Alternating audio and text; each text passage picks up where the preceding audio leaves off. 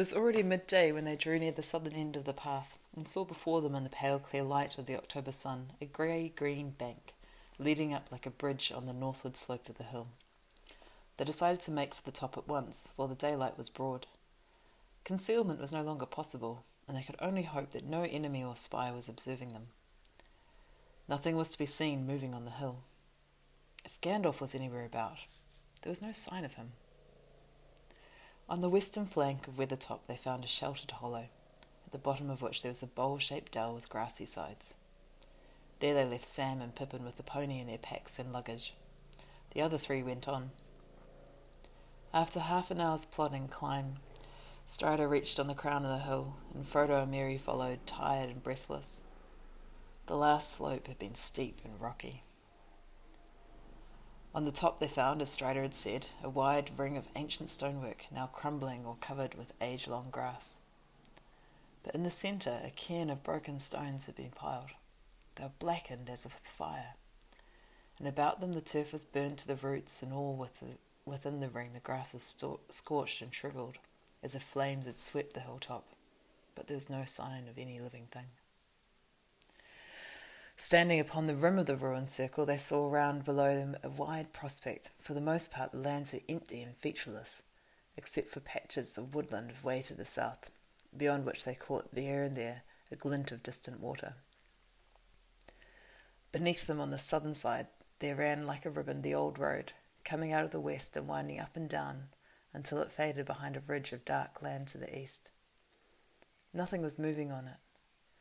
Following its line eastward with their eyes, they saw the mountains. The narrow foothills were brown and sombre, and behind them stood taller shapes of grey, and behind those again were high white peaks glimmering amongst the clouds. "Well, here we are," said Merry, "and very cheerless and uninviting it looks. There's no water, and no shelter, and no sign of Gandalf. But I don't blame him for not waiting, if he ever came here." I wonder," said Strider, looking round thoughtfully. "Even if he was a day or two behind us at Bree, he could have arrived here first. He can ride very swiftly when he's pressed." Suddenly he stooped and looked at the stone on the top of the cairn. It was flatter than the others, and whiter, as if it had escaped the fire. He picked it up and examined it, turning it in his fingers. "This has been handled recently," he said. "What do you think of these marks?" On the flat side underneath, Frodo saw some scratches. A single up-down stroke, with 2 diagonal strokes and a dot, 3 strokes and a small dot at the bottom. "There seems to be a stroke, a dot, and 3 more strokes," he said. "The stroke on the left might be a G rune with the thin branches," said Strider. "It might be a sign left by Gandalf, though one cannot be sure. The scratches are fine, and they certainly look fresh. But the marks might mean something quite different, and have nothing to do with us. Rangers use runes, and they come here sometimes." "Well, what could they mean, even if Gandalf had made them?" asked Merry. "I should say," answered Strider, "that they stood for G3, and they were a sign that Gandalf was here on October 3rd. That's 3 days ago now. It also showed that he was in a hurry and danger was at hand, so he had no time or did not dare write anything longer or plainer. If that is so, we must be wary." "Oh, I wish we could feel sure that he had made the marks, whatever they may mean," said Frodo. "It would be a great comfort to know that he was on the way, in front of us or behind us." "Perhaps," said Strider. "For myself, I believe that he was here, and was in danger. There have been scorching flames here, and now the light has come and now the light that we saw 3 nights ago in the eastern sky comes back to my mind. I guess that he was attacked on this hilltop, but with what result I cannot tell. He's here no longer, and we must now look after ourselves and make our own way to Rivendell as best as we can." "How far is Rivendell?" asked Merry, gazing round wearily. The world looked wild and wide from Weathertop. "I don't know if the road's ever been measured in miles beyond the Forsaken Inn, a day's journey east of Bree," answered Strider. "Some say it's so far, and some say it's otherwise. It's a strange road, and folk are glad to reach their journey's end, whether the time is short or long. But I know how long it would take me on my own feet with fair weather and no ill fortune. 12 days from here to Fort Bruin, where the road crosses Loudwater that runs out of Rivendell. We have at least a fortnight's journey before us, for I do not think that we'll be able to use the road. A fortnight, said Frodo. A lot may happen in that time. It may, said Strider. They stood for a while silent on the hilltop near the southward edge. In that lonely place, Frodo for the first time realised his homelessness and danger. He wished bitterly that his fortune had left him in the quiet and beloved Shire. He stared down at the hateful road leading back westward, to his home. Suddenly he was aware that 2 black specks were moving along it slowly, going westward, and looking again he saw that 3 others were creeping eastward to meet them. He gave a cry and clutched Strider's arm. "Look," he said, pointing downwards. At once Strider flung himself to the ground behind the ruined circle, pulling Frodo down beside him. Merry threw himself alongside. "What is it?" he whispered. "I do not know, but I fear the worst," answered Strider. Slowly they crawled up to the edge of the ring again, and peered through a cleft between 2 jagged stones. The light was no longer bright, for the clear morning had faded, and the clouds creeping out of the east had now overtaken the sun as it began to go down. They could all see the black specks, but neither Frodo nor Merry could make out the shapes for certain. Yet something told them that there, far below, were black riders assembling on the road beyond the foot of the hill. "Yes," said Strider, whose keener sight left him in no doubt. "The enemy is here." Hastily they crept away and slipped down the north side of the hill to find their companions. Sam and Peregrine had not been idle. They had explored the small dell and the surrounding slopes.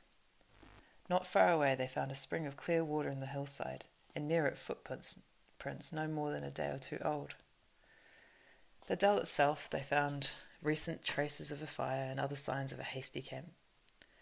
There were some fallen rocks on the edge of the dell nearest the hill. Behind them, Sam came upon a small store of firewood, neatly stacked. "I wonder if old Gandalf has been here," he said to Pippin. "Whoever has put the stuff here seems to be thinking that it'll come back sometime." Strider was greatly interested in these discoveries. "I wish I had waited and explored the ground down here myself," he said, hurrying off to the spring to examine the footprints. "It is as I feared," he said when he came back. "Sam and Pippin have trampled the soft ground, and the marks are spoiled or confused. Rangers have been here lately. It's they who left the firewood behind. But there are also several newer tracks that are not made by rangers. At least one set was made only a day or 2 ago by heavy boots. At least one. I cannot now be certain, but I think there are many booted feet." He paused and stood in anxious thought. Each of the hobbits saw in his mind a vision of the cloaked and booted riders. If the horsemen had already found the dell, the sooner Strider led them somewhere else, the better. Sam viewed the hollow with great dislike, now that he had heard news of the enemies on the road only a few miles away. "Hadn't we better clear out quick, Mr. Strider?" he asked. "It's getting late and I don't like this hole. It makes my heart sink somehow." "Yes, we must certainly decide what to do at once," answered Strider, looking up and considering the time and the weather. "Well, Sam," he said at last, "I do not like this place either, but I cannot think of anywhere better that we could reach before nightfall. At least here we are out of sight for the moment, and if we moved we'd be much more likely to be seen by spies. All we could do would be to go right out of our ways back north on this side of the line of the hills, where the land is much the same as it is here. The road is watched, but we should have to cross it if we tried to take cover in the thickets away to the south. On the north side of the road beyond the hills, the country is bare and flat for miles." "Can the riders see?" asked Merry. "They seem usually to have used their noses rather than their eyes, smelling for us, if smelling is the right word, at least in daylight. But you made us lie down flat when you saw them down below, and now you talk of being seen if we move." "I was too careless on the hilltop," answered Strider. "I was very anxious to find some sign of Gandalf, but it was a mistake for 3 of us to go up and stand there so long. For the black horses can see, and the riders can use men and other creatures as spies, as we found at Bree. They themselves do not see the world of light as we do, but our shapes cast shadows in their mind. which only the noon sun destroys, and in the dark they perceive many signs and forms that are hidden from us. Then they are most to be feared. And at all times they smell the blood of living things, desiring it and hating it. Senses, too, are there other than sight and smell. We can feel their presence. It troubled our hearts as soon as we came here, and before we saw them, they feel ours more keenly. Also, he added, his voice sinking to a whisper, the ring draws them. Is there no escape then? Asked Frodo, looking round wildly. If I move, I shall be seen and hunted. If I stay, I draw them to me. Strider laid his hand on his shoulder. There is hope. You are not alone. Let us take this wood that is set ready for a fire as a sign. There is a little shelter and very little defence here, but the fire shall serve for both. Sauron could put his fire to his evil uses as he can all things, but these riders do not love it, and fear those who wield it. Fire is our friend in the wilderness. Maybe, muttered Sam. It is also a good way of saying, here we are. As bad as saying, here we are in a bar shouting.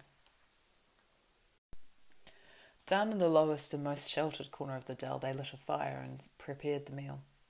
The shades of evening began to fall and it grew cold.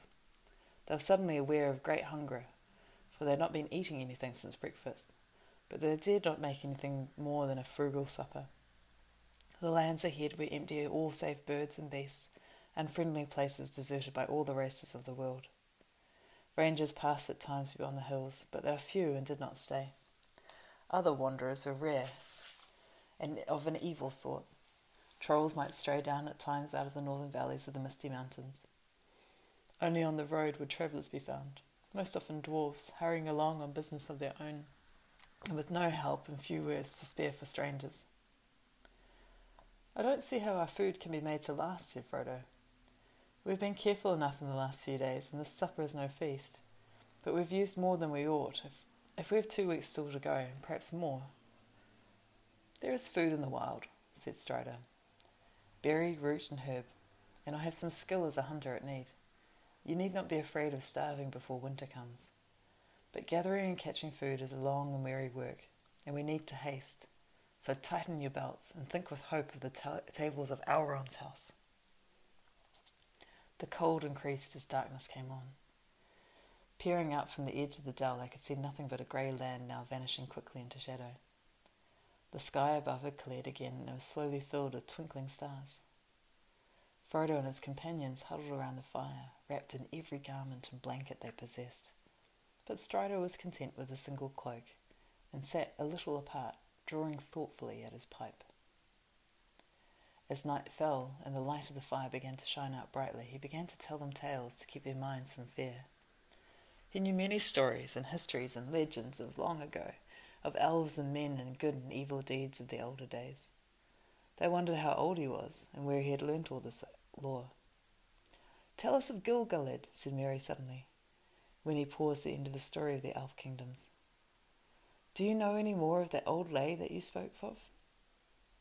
I do indeed, answered Strider, and so does Frodo, for it concerns us closely. Merry and Pippin looked at Frodo, who was staring into the fire. I only know the little that Gandalf has told me, said Frodo. Gil-galad was the last of the great elf kings of Middle-earth. Gil-galad is starlight in their tongue. With Elendil, the elf friend, he went to the land of... No, said Strider, interrupting suddenly. I do not think that tale should now be told with the servants of the enemy at hand. If we win through to the house of Elrond, you may hear it there, and told in full. Oh, then let us hear some other tale of the old days, begged Sam. A tale about the elves before the fading time.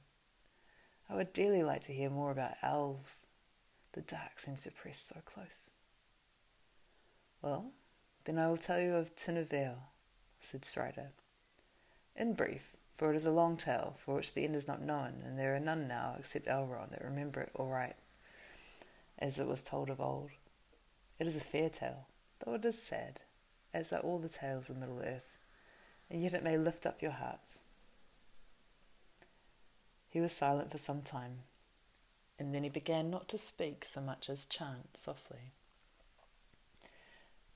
The leaves were long, the grass was green, the hemlock umbels tall and fair, and in the glade a light was seen of stars and shadows shimmering. Tinnavel was dancing there to music of a pipe unseen, and light of stars was in her hair and in her raiment glimmering. There Beren came from mountains cold, and lost he wandered under leaves, and where the elven river rolled he walked along in sorrowing. He peered between the hemlock leaves, and saw in wonder flowers of gold upon her mantle and her sleeves, and her hair like shadow following. Enchantment healed his weary feet that over hills were doomed to roam, and forth he hastened strong and fleet, and grasped at moonbeams glistening. Through woven woods and elven home she lightly fled on dancing feet, and left him lonely still to roam in the silent forests listening. He heard there oft of the flying sound of feet as light as linden leaves, or music welling underground in hidden hollows quavering. Now withered laying the hemlock sheaves, and one by one with sighing sound, whispering fell the beechen leaves in the wintry woodland wavering. He sought her ever, wandering far, where leaves of years were thickly strewn, by light of moon and ray of star, and frosty heavings shivering. Her mantle glinted in the moon, as on a hilltop high and far. She danced, and at her feet was strewn a mist of silver quivering. When winter passed, she came again, and her song released the sudden spring, like rising lark and falling rain, and mounts of water bubbling. He saw the elven flowers spring about her feet and healed again. He longed by her to dance and sing upon the grass untroubling. Again she fled, but swift she came. Tinnavel, Tinnavel. He called her by her elfish name, and there she halted listening. One moment stood she, and a spell his voice laid upon her Beren came. A doom fell on Tinnavel, that in his arms lay glistening. As Beren looked into her eyes within the shadows of her hair, the trembling starlight of the skies, he saw their mirrored shimmering. Tinnavel, the elven fair, immortal maiden elven wise, about him cast her shadowy hair and arms like silver glimmering. Long was the way that fate them bore, o'er stony mountains cold and grey, through halls of iron and darkening door, and woods of shadow night morrowless. The sundering seas between them lay, and yet at last they met once more, and long ago they passed away, in the forest, singing sorrowless.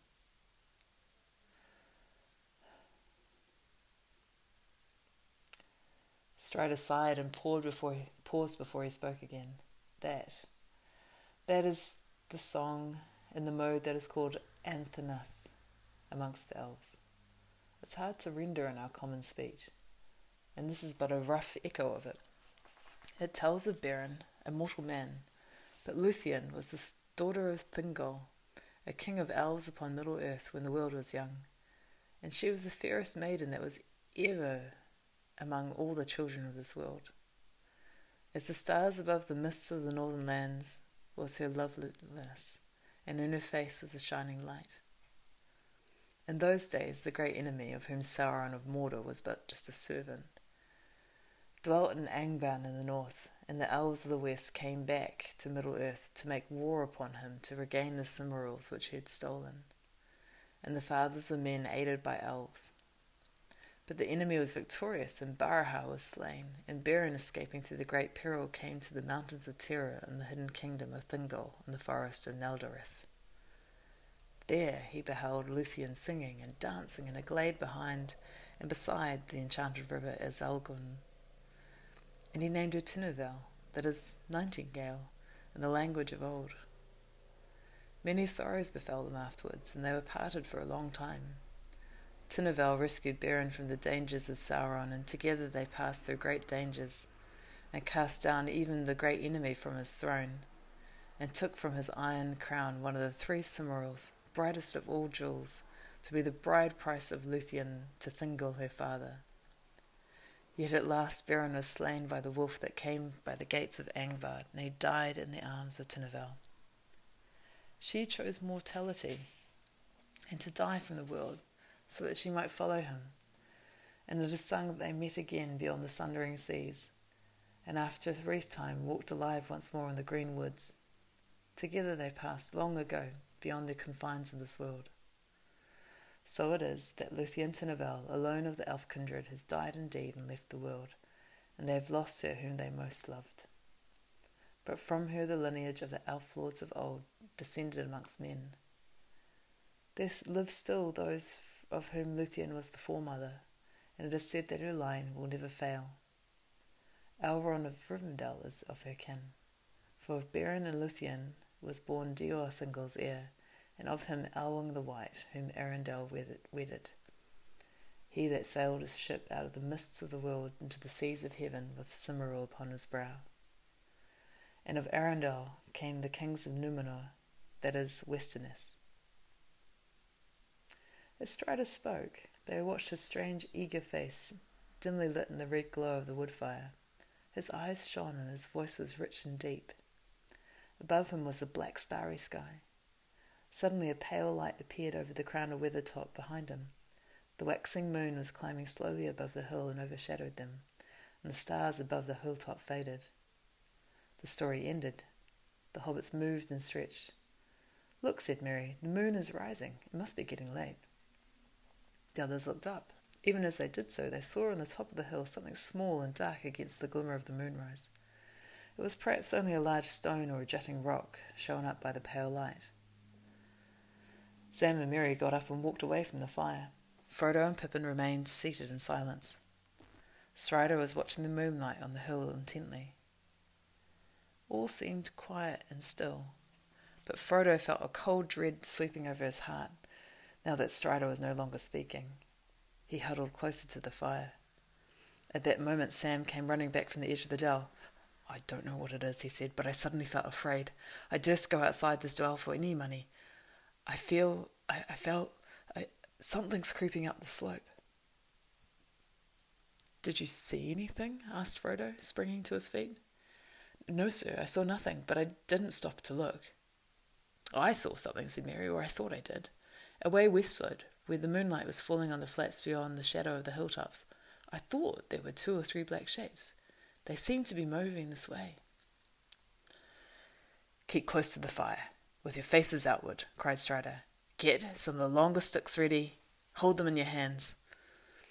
For a breathless time they sat there, silent and alert, with their backs turned to the wood fire, each gazing into the shadows that encircled them.